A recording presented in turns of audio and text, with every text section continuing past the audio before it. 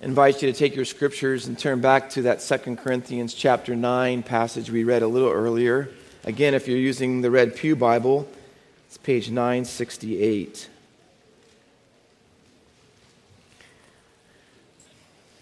We're going to talk about giving today, our last time in our two-part series. And I want to start off with the statement, giving is all about God.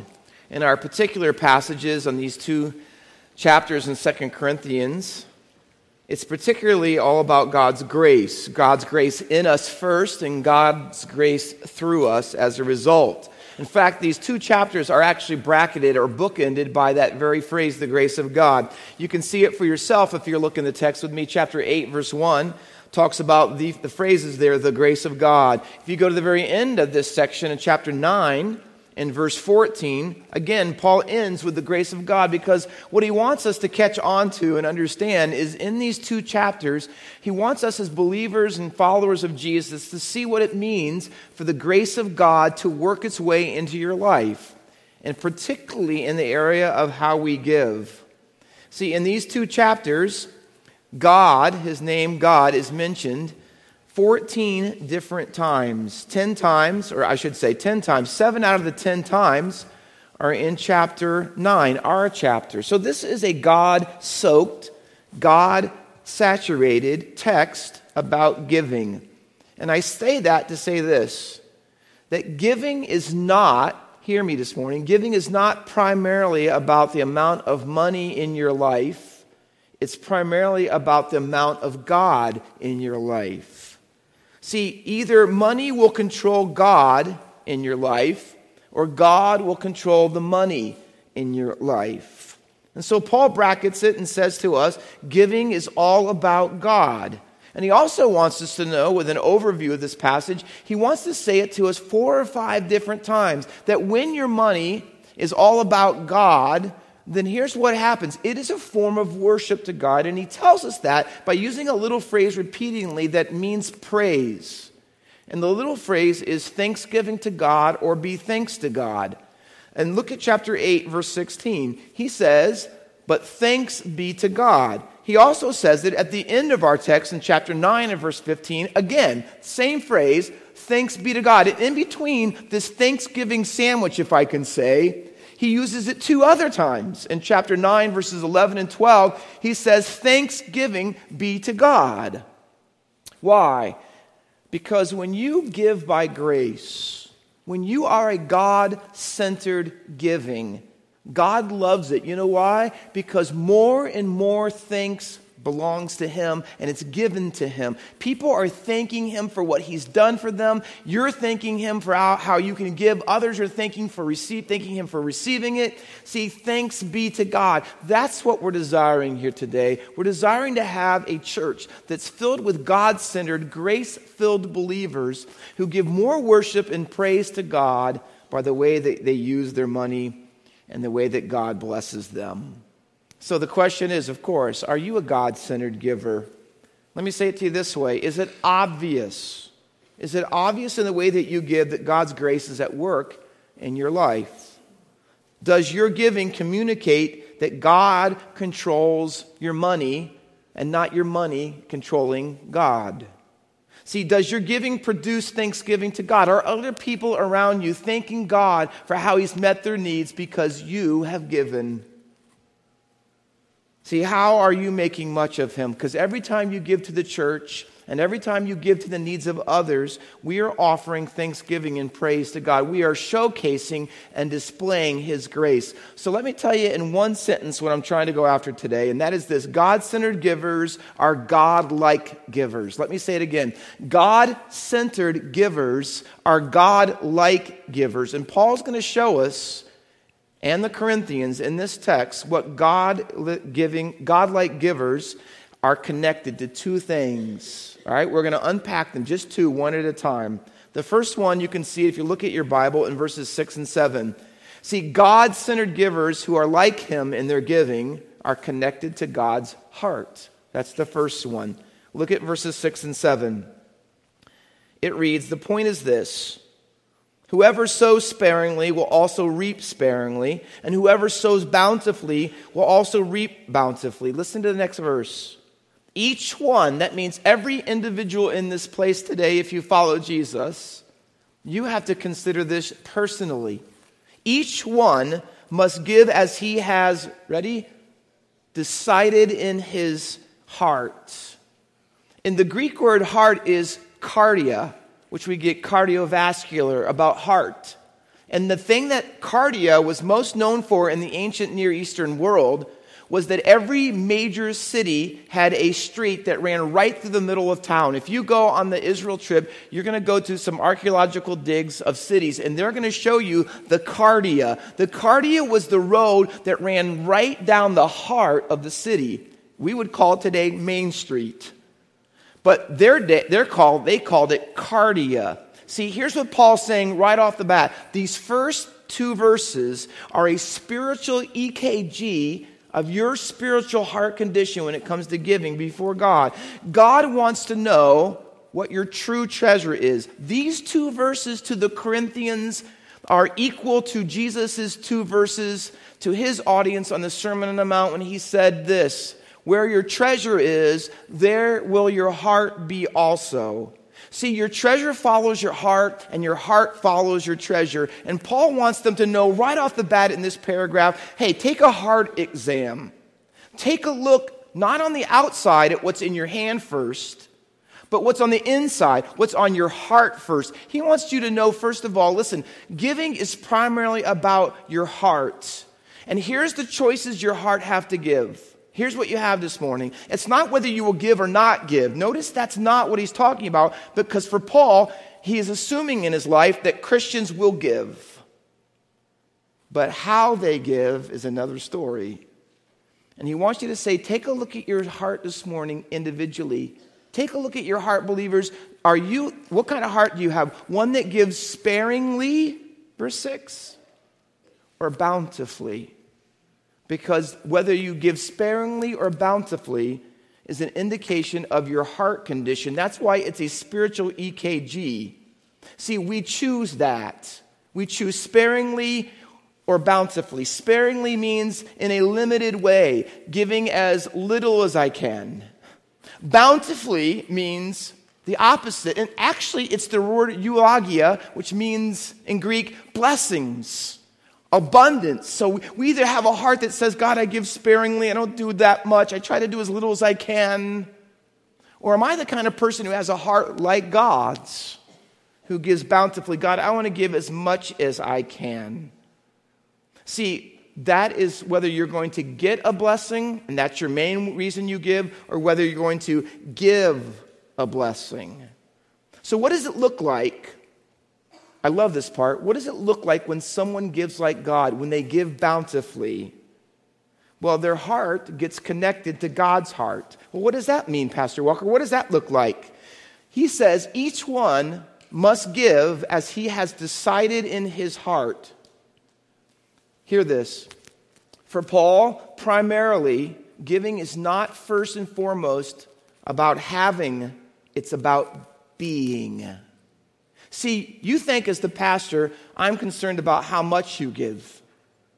I'm way more concerned about who you are becoming. Because here's what Paul says. Before you have your hand open to God and others, you must have your heart open to God and others. And we often miss that. See, Paul says, here's the first thing about giving. If you want to give like God, you have to have his heart. And if you're here this morning, you say, oh, Pastor Walker, it's so hard for me to give. I have this, and I have this, and I have this. See, here's what he says. Ask yourself, is my heart connected to his heart? The Corinthians had a sparingly heart. Paul had to prod them and push them and provoke them to give. But the Macedonians they kept giving and giving until it was actually hurting themselves, and they gave more. See, because they had a bountiful heart. And that's what he's wanting to ask this morning. He wants to ask, see, not how much you're giving and what did you give last year and what was the number. No, he wants to say this.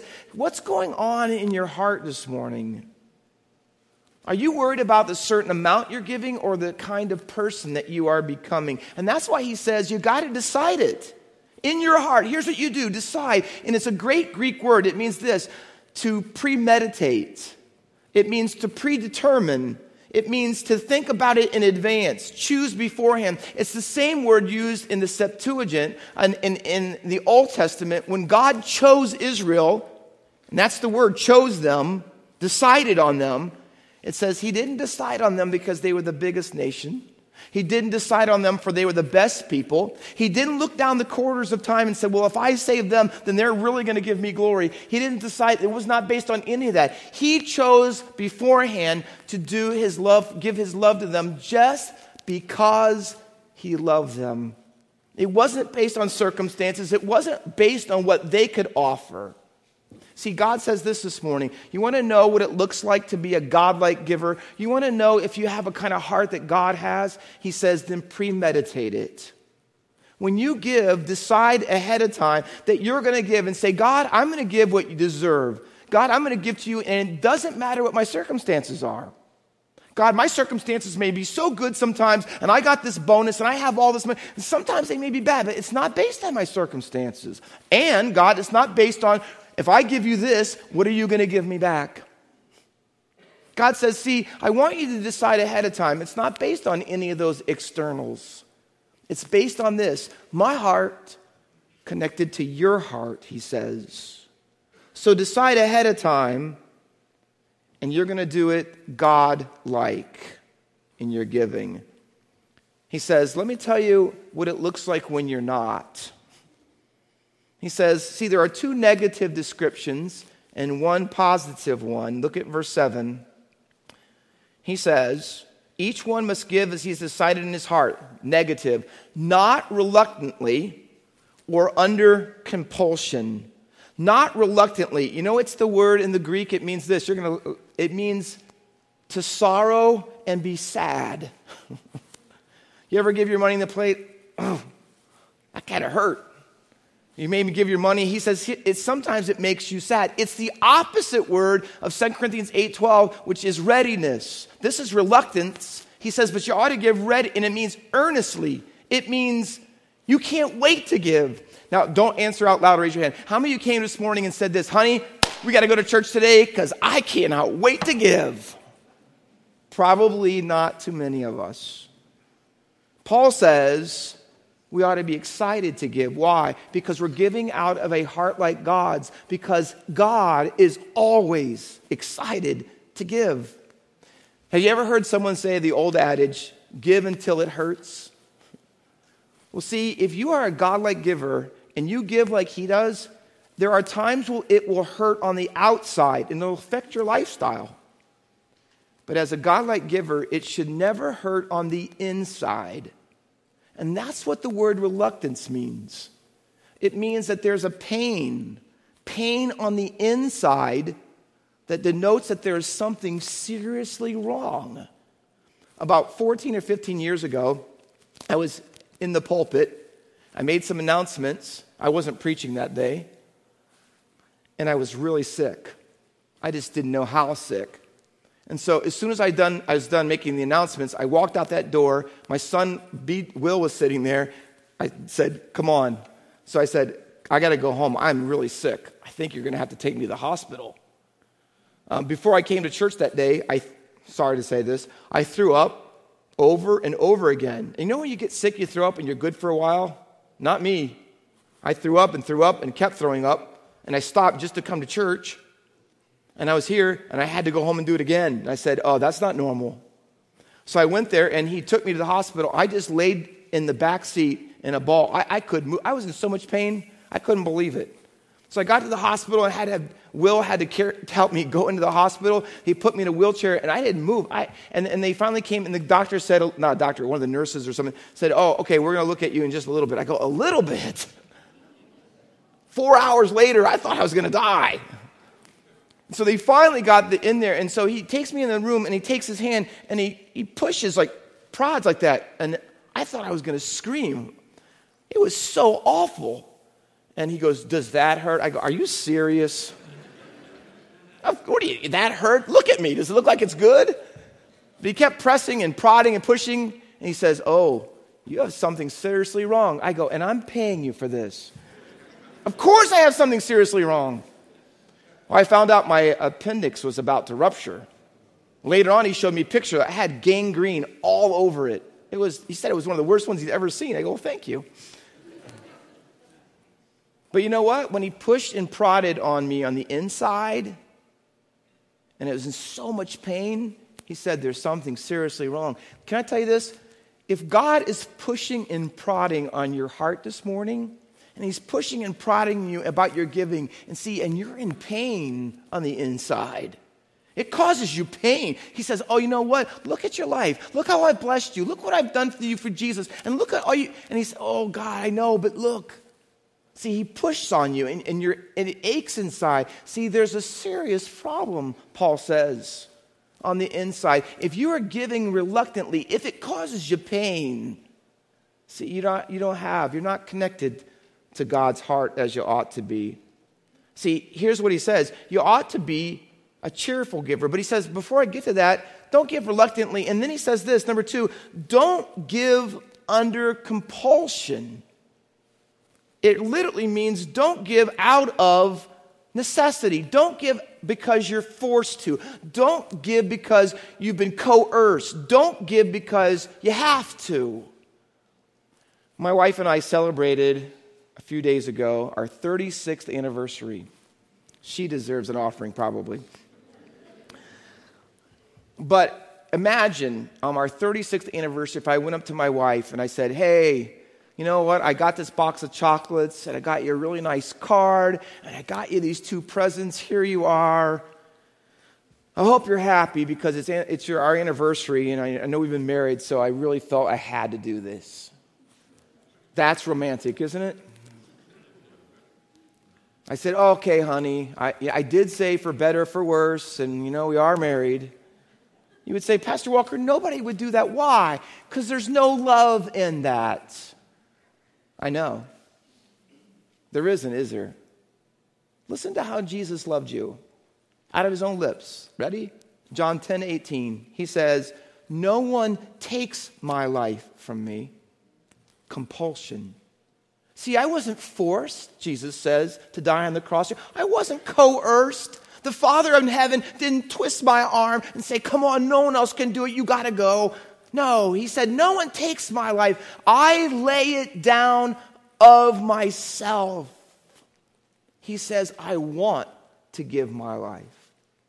I want to die on the cross. Do you see what it is when we feel, God, okay. I know, God, my life is yours and you died for me. Okay, I gave my 10% today. Are you happy? Do you see what that is? See, that's not God's heart. And Paul says, if you give like that, all right, write out the check. Okay, here you go, God. Here's the 10%. Here's what you think. Okay. That's not love. That's necessity. That's compulsion. It's not what God wants. See, God says, I don't just want your money. I want you. Do you see what he's saying? I want your heart. I want you. I want the person that I want to make you into. And see, money and what you give in the offering is an expression of that. It's an expression of how your heart is connected to God or not.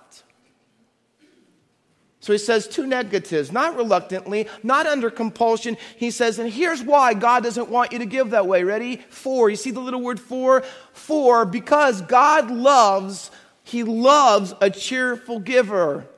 The word cheerful is the Greek word we get the English word hilarious from. And I've heard people tell me, Pastor Walker, so God wants me to give 10% of my gross income, and then on top of that, he wants me to give offerings above that to people who are in need. Yes, and they go, that's hilarious. I go, exactly. It is hilarious. God says you ought to see it that way. It ought to make your heart happy, not have a hurt heart, but a happy part. So here's what he's saying. You want to have God's heart? It doesn't look like this. It doesn't look this. It looks like this. The opposite of reluctance, the opposite of compulsion. He says it looks like a cheerful heart. A cheerful heart on your part gives a cheerful heart to God on his part. See, God loves it. Do you know how few times in Scripture, read the Bible for yourself, you know how few times in Scripture where it actually spells out specifically what God himself loves? It's not like we throw it around, I love pizza, I love Taco Bell, or whatever it is. God doesn't throw it around like that. But God says this, you want to know my heart? You know what really makes me go, he says? I love it when my people see what I have done for them and have the same kind of heart that I have when they give. See, that's what he wants us to do. He doesn't want you to do it just out of obedience. He doesn't want you to do as little as possible. He doesn't want you to feel guilt. Oh, God, I got to give because if not, you're going to flatten my tire this week. No, he wants you to do it cheerfully because when you do, he says, I love it. See, every single week you come to church, you have an opportunity with your happy heart to make God's heart happy because you love him. You love him and you love to give because they go together. They're connected. And the question is, what controls your heart? And I'd even take time this morning to say, if your heart's not connected to God, you know it's connected to something else. You know that. It's never unconnected. So the question is your heart connected to God? And is it obvious that's true by the way that you give? Because God-centered givers are God-like givers. And how do you know? Because, first thing, they're connected to God's heart. Their heart's connected to God's heart. But here's the second one. If you are a God-centered, God-like giver, not only will your heart be connected to his heart, but your hands will be connected to his hands. Look at verses 7 and 8 and 9, actually. It says, verses 8 and 9, let me read it. And God is able to make all grace abound to you, so that having all sufficiency in all things at all times, you abound in every good work, as it is written, he has distributed freely, he has given to the poor, his righteousness endures forever. See, in chapter 8, Paul says that your grace comes from God, your giving comes from God's grace. In chapter 9, he says your giving comes from God's love. And he goes on to say your giving comes from God's power. Do you see? It's all about God. It's you connecting to his grace. It's you connecting to his love. It's you connecting to his power, because you cannot give, nor will you ever give away that makes God's heart happy unless you are becoming like him. So he says it's God's power. See, we will never understand God's hand and how he gives until we first understand his heart. And everyone is in one of these conditions. See, we either try to understand God's hand before we understand his heart. We want to see God's hand without God's heart. See, we're not trying to become a certain person, but God, give me this. God, hey, would you answer this prayer? God, would you help me financially? But we're not interested in his heart. We just want his hand. He says it's a package deal. So sometimes we want his hand before his heart, without his heart, but the best way is say, God, I want your hand with your heart. So before you say, God, hey, should I be really giving 10% and maybe more to other people? You say, well, I don't know if I can do that. See, that's not the question God wants you to ask first and foremost. Here's what he wants. What kind of heart do you want to have? Because my hands and my heart, God says, are connected. But are they connected to yours? He says, well, you say, everybody says, I don't know if I could give like that. That would be hard. It would be difficult. It might even be tight, rough. How would I ever have the ability to do so? Well, he says, let me tell you. And then he rockets our lives really with 3 words. He says that will change your giving and your life if you get a hold of them. Verse 8 starts with this. And God is able. H.B. Charles says those are shouting material. It really is. God is able. Say it in your hearts. God is able. Daniel and his 3 friends, actually his 3 friends, Shadrach, Meshach, and Abednego, are before the fiery furnace. And they're going to give, not money, their lives. And you know what gives them the strength? When they stand before Nebuchadnezzar, the number 1 powerful man in the world, before a fiery furnace, he is 7 times hotter. You know what he says? I don't know if God will deliver us, Nebuchadnezzar, but our God is able. He can. When you stand before an impossible situation, here's what they say, these 3 guys. I don't know if he will, but I know that he can. Because you know what I know about his hand? It's strong. It's strong. Amaziah had given 100 talents of gold. That is like buckets and buckets of gold. You can't even imagine, millions if not billions of dollars. He had given it to fight a battle and had given it to Israel, the southern kingdom. And he didn't know where to turn now because God said, don't go to war with them. He goes, what am I going to do? I'm out all of this money. And here's what the prophet says to him. The Lord is able to give you much more than that. God is able to give you more. You think that you can outgive God? You'd be terribly wrong. God is able. God is able, Ephesians 3:20 says, now unto him who is able. He's able to answer your prayer. How? Exceedingly abundantly above all that you ask or think. See, God is not limited whatsoever. You and I are. How able is he? Well, he can do what you can think and you can dream, and he can do even more than that. More than that. Hebrews 7:25 says he is able to save you. He is able to save you to the uttermost.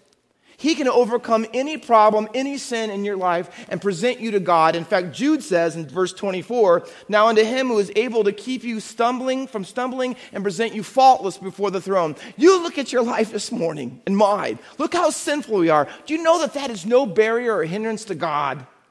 That his grace is so powerful to transform your life if you would give your life to him, that he can take your life and present you someday in heaven before God as if you had never sinned. That's power. And let me tell you this, my friends, if he can do that on the greatest issues of all, your eternal life, could he not do that on the smaller things? Like your giving and your money? Did you notice in the text? Did you notice all the superlatives? I love this. He uses a form of the word all 5 times in a row. All. He just can't say it enough. He says all grace, all sufficiency, all things, all times. It says everything in the text, but it's really the same word. All good works. See, Paul wants you to know what is his ability looks like. How able is he? Well, just put all in front of everything you can think of. Chris and I, my dad and my mom, paid for our honeymoon 36 years ago to go to Acapulco. I'd never been there. I had actually been there one other time before with my family, but I went there. And I don't know if you've ever stayed there.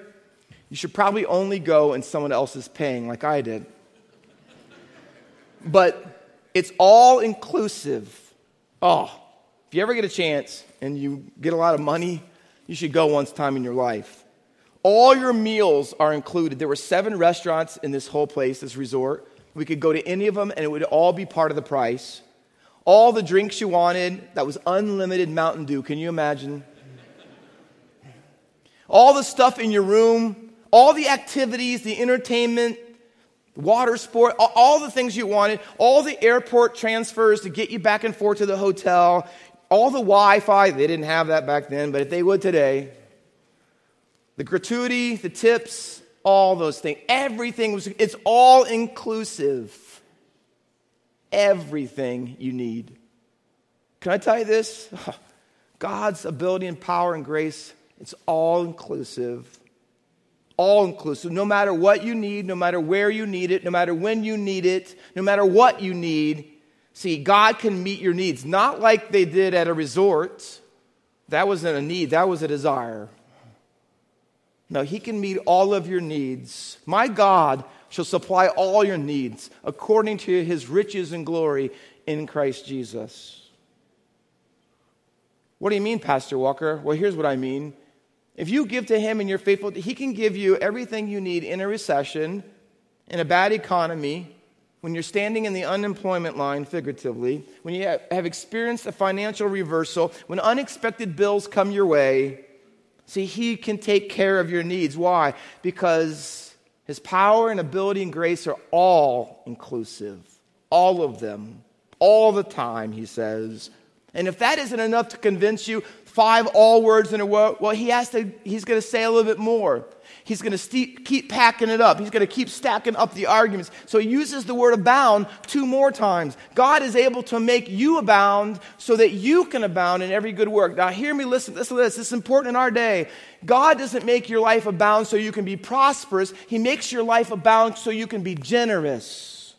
Because there's a lot of heresy going around here that God wants to make you, prosperous so you can drive this car and have this house and have all this money. Can I tell you this? There's a Greek word for that, hogwash. God doesn't make you rich so that you can keep it. In fact, he's never promised to make you rich at all. But the Bible says in Proverbs that he's never seen the righteous begging bread. In other words, God will decide. We can't tell God what to do and how to do it and what kind of blessing to give. But here's what God says we'll do. See, I'm going to take care of you. So here's your motto. Ready? Abundance for others, enough for me.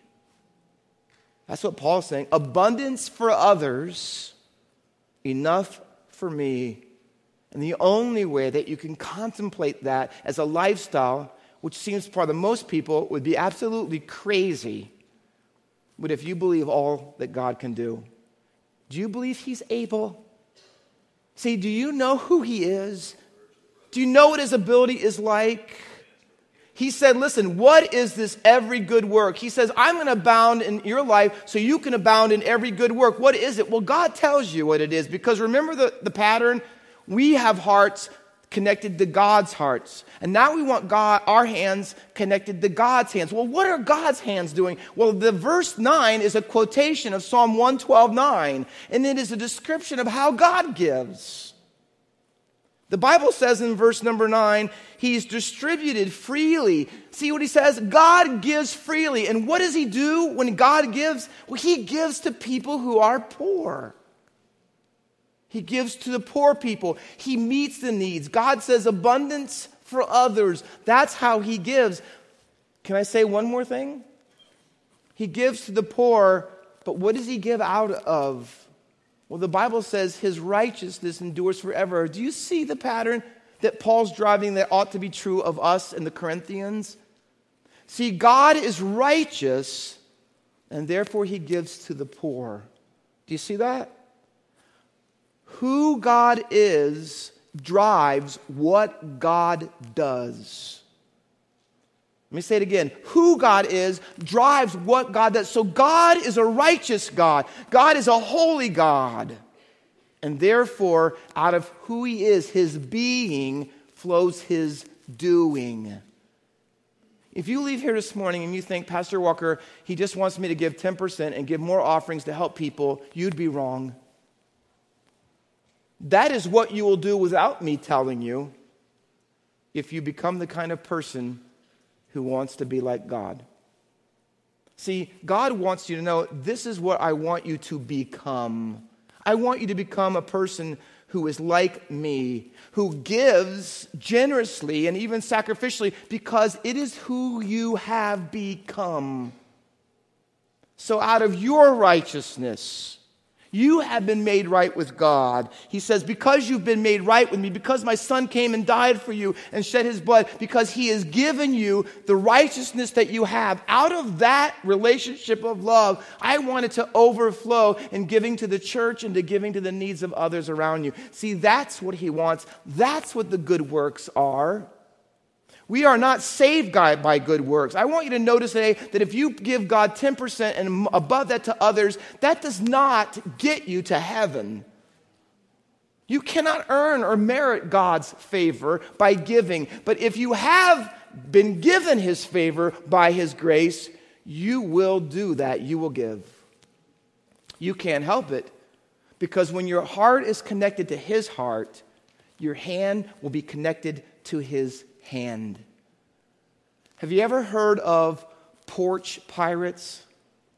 Have you heard of it? Videos around America on people's porch through that ring system.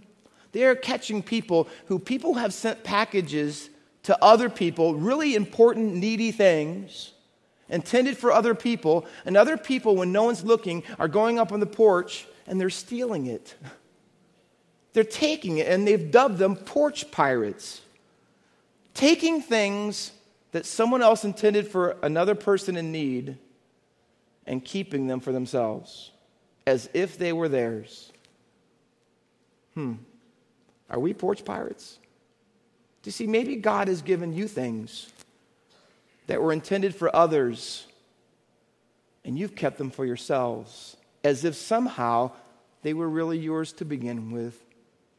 See, God's not looking for porch pirates, because that's a certain kind of person He doesn't want you to become. He's working for people who have been changed by His grace. Grace in and grace out. That's what He's looking for. People who are moved by 9:15 in our text. Thanks be to God for His inexpressible gift, Jesus.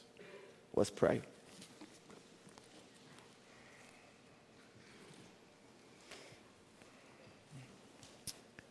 With every head bowed and every eye closed, we're not going to give a public invitation today. But over these last 2 weeks, perhaps you've been here for both, perhaps just the one. But I would like to ask a question, and you answer it in your hearts before we close. What are your heart and hands connected to? Are they connected to the American dream? Prosperity? A big and better philosophy? Or are they connected to God's heart? See, what I'm asking this morning is, what kind of person are you becoming? And the Scripture teaches that money is a good indicator of that. I believe honestly that everyone in this room, if their heart and hand was connected to God's, we would never have to worry about doing ministry locally or globally, because we'd be ready to do it and able to. And can I tell you this, no matter what your doubts are this morning, can I remind you, God is able. He's able. Much more than that He can do. If you're doubting Him this morning, trust Him. Trust Him for His grace. And God can use you in a magnificent way, not only to make His heart happy, but the hearts of others as well. Father, we don't often speak of giving here at Faith Baptist Church, but at the beginning of 2023, in a difficult economy, it is a good message for us to hear. And it is easy in such a difficult time to fret and become anxious and worried about the future and about if we'll be able to do this or that. But we put our eyes on You. We turn to You, God of all grace, God who is able, and the God who was able for Shadrach, Meshach, and Abednego, and Amaziah, and for so many others in Scripture, is the same God yesterday, today, and forever. You are our God, and we believe You are able. And God, we pray today by Your grace that You'd reconnect our hearts and our hands to Yours, that we might have open hearts and hands to give to Your people, to the church, and to give to others around us. May we have Your heart, because we are becoming more like You. Be glorified in that, we pray in Jesus' name. Amen.